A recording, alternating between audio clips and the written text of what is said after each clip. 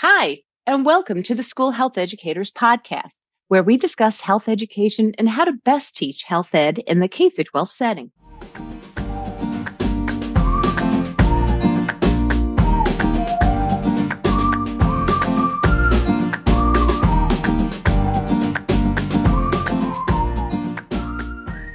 Hello, and welcome to the School Health Educators Podcast. I'm your host, Lori Reichel.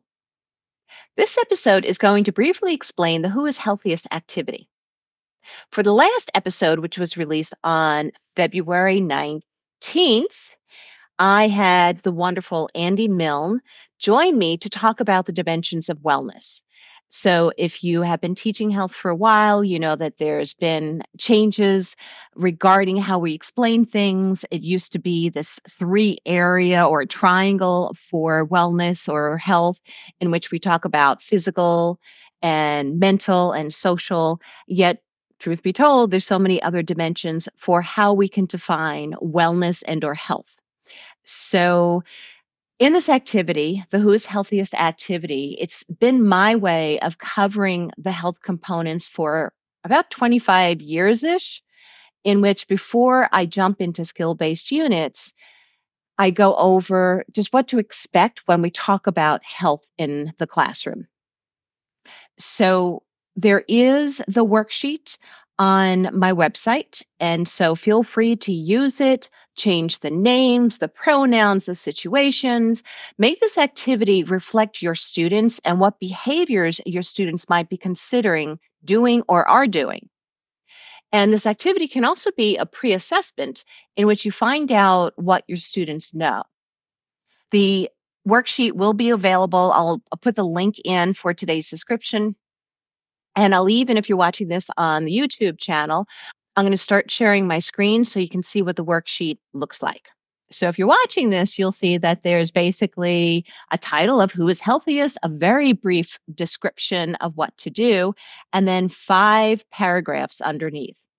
So the directions are: rank the following situations from 1 to 5, with 1 being the healthiest and 5 being the unhealthiest, and give an explanation justifying your ranking. So the 5 paragraphs are fictional young people and what some of their behaviors are. So there's Brian, who exercises a lot and has some junk food that he eats and stuff. And then there's Kaya, who is 18 years old and works out a lot, and also volunteers at a nursing home, tries to meditate regularly. There's Lee, who is a high school senior, and Lee has been diagnosed with HIV as of last year. And Lee also follows a healthy diet, exercises, goes to their temple. Mary is very well liked by teachers, very involved in schools, now is vaping. And then Vin, who has not been doing well in school, he has a lot of great friends, school activities, and Vin has begun to smoke the pot. So basically, how I've done this with young people and even college folks, like when there's an intro to wellness class, I basically provide students this worksheet and I ask them to individually rank who is healthiest here. 1 being the healthiest, 5 being the least healthiest. And then after they complete their rankings, as well as some basic reasons for why they're placing these people in this ranking or these people's behaviors in this ranking, I then have students form groups, and they're supposed to discuss what they all believe, what they can come up with as a group. After some minutes pass, the groups put their group's answers on the board, and then we have a whole class discussion. And what's neat is most of the time, the groups don't agree. And I love that. And so we go through one person's behaviors and then the next person. And some things that I've noted with this activity is that some people do focus more on the physical aspects of health. Other people, they perceive marijuana use as okay, but other people are more concerned. Depending upon the people, we start talking about vaping and whether or not that's a healthier habit. And then HIV. Since Lee has been diagnosed with HIV, it allows people to start thinking about, is HIV something that we still need to talk about in the year 2024? So at the end of having these discussions, and sometimes it takes an hour and a half, depending upon how you lead the discussions. So it might be 2 class periods in an 8th grade class or a high school class. After having an overall discussion, I ask the students, so what's the correct answers here? Who's the healthiest? Who's the least healthiest?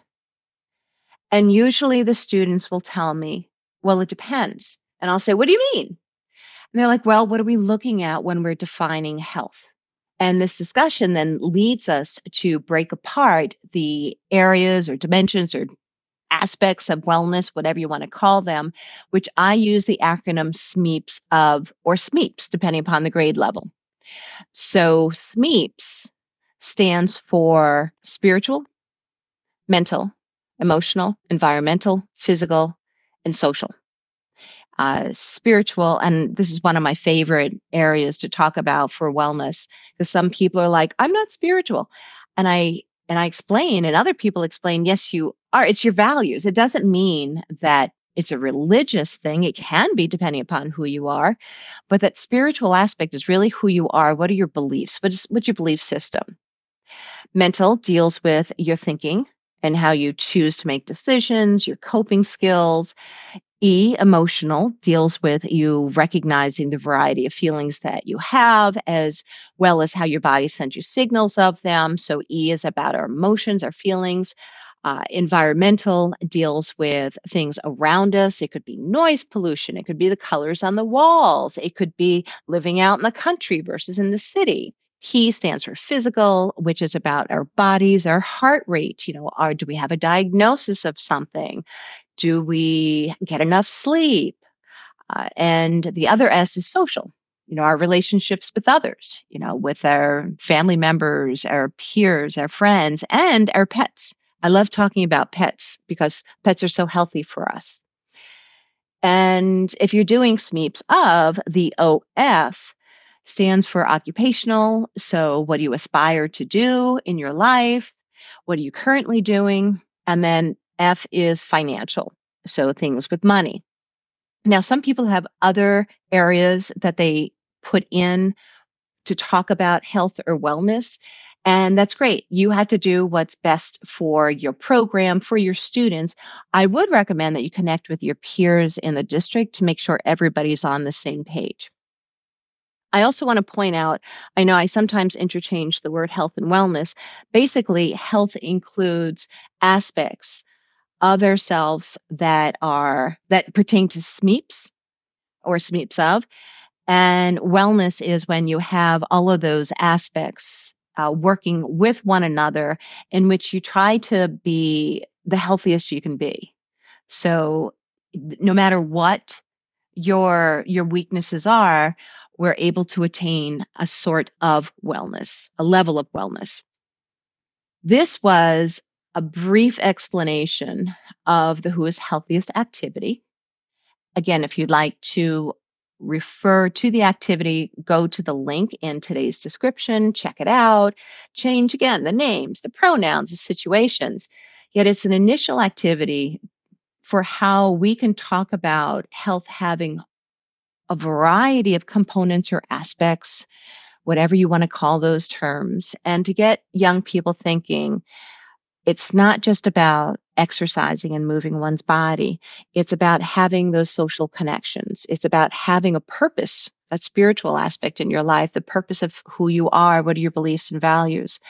It's about using your mind, taking care of your mind, certainly with physical too. So some of these components really connect so well with each other. It's a relationship in which all of these components work like a tire, like a bicycle tire or a tire on a car, that we want to make sure that the tire is properly inflated, in which one aspect or one dimension in the tire might get a flat and it alters the whole entire tire.